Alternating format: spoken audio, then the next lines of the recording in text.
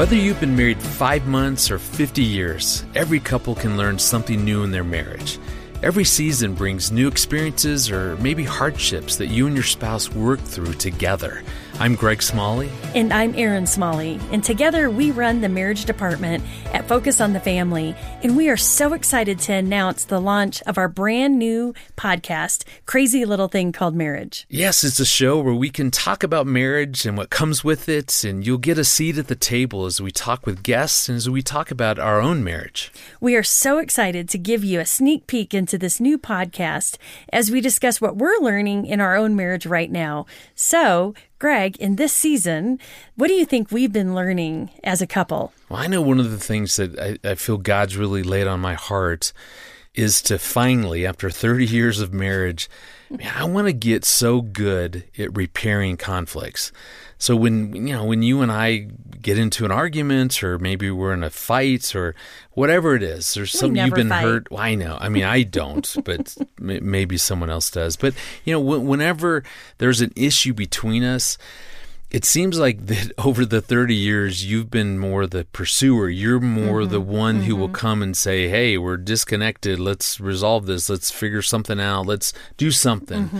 And I just been feeling super convicted lately that is a part of, leading our family.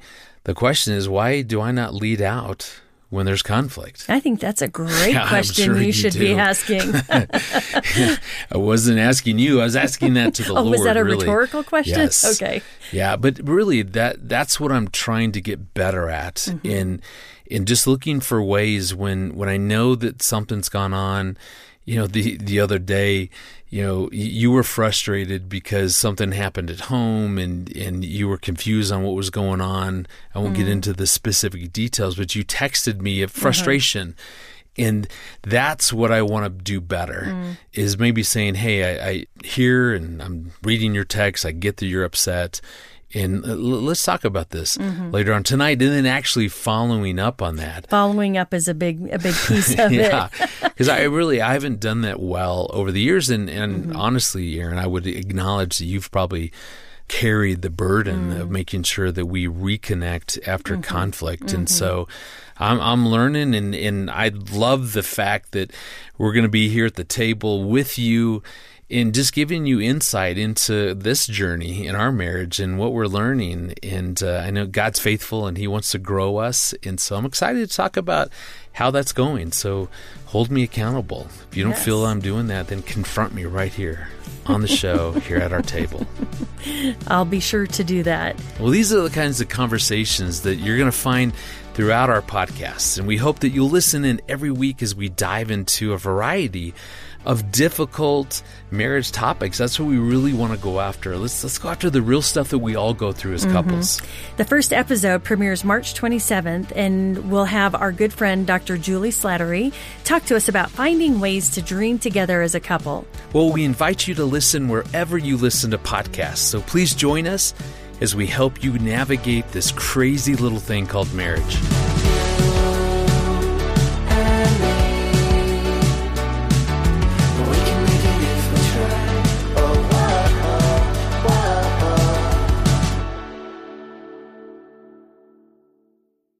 Want to grow your marriage? Then make sure to check out these 2 great resources from Focus on the Family.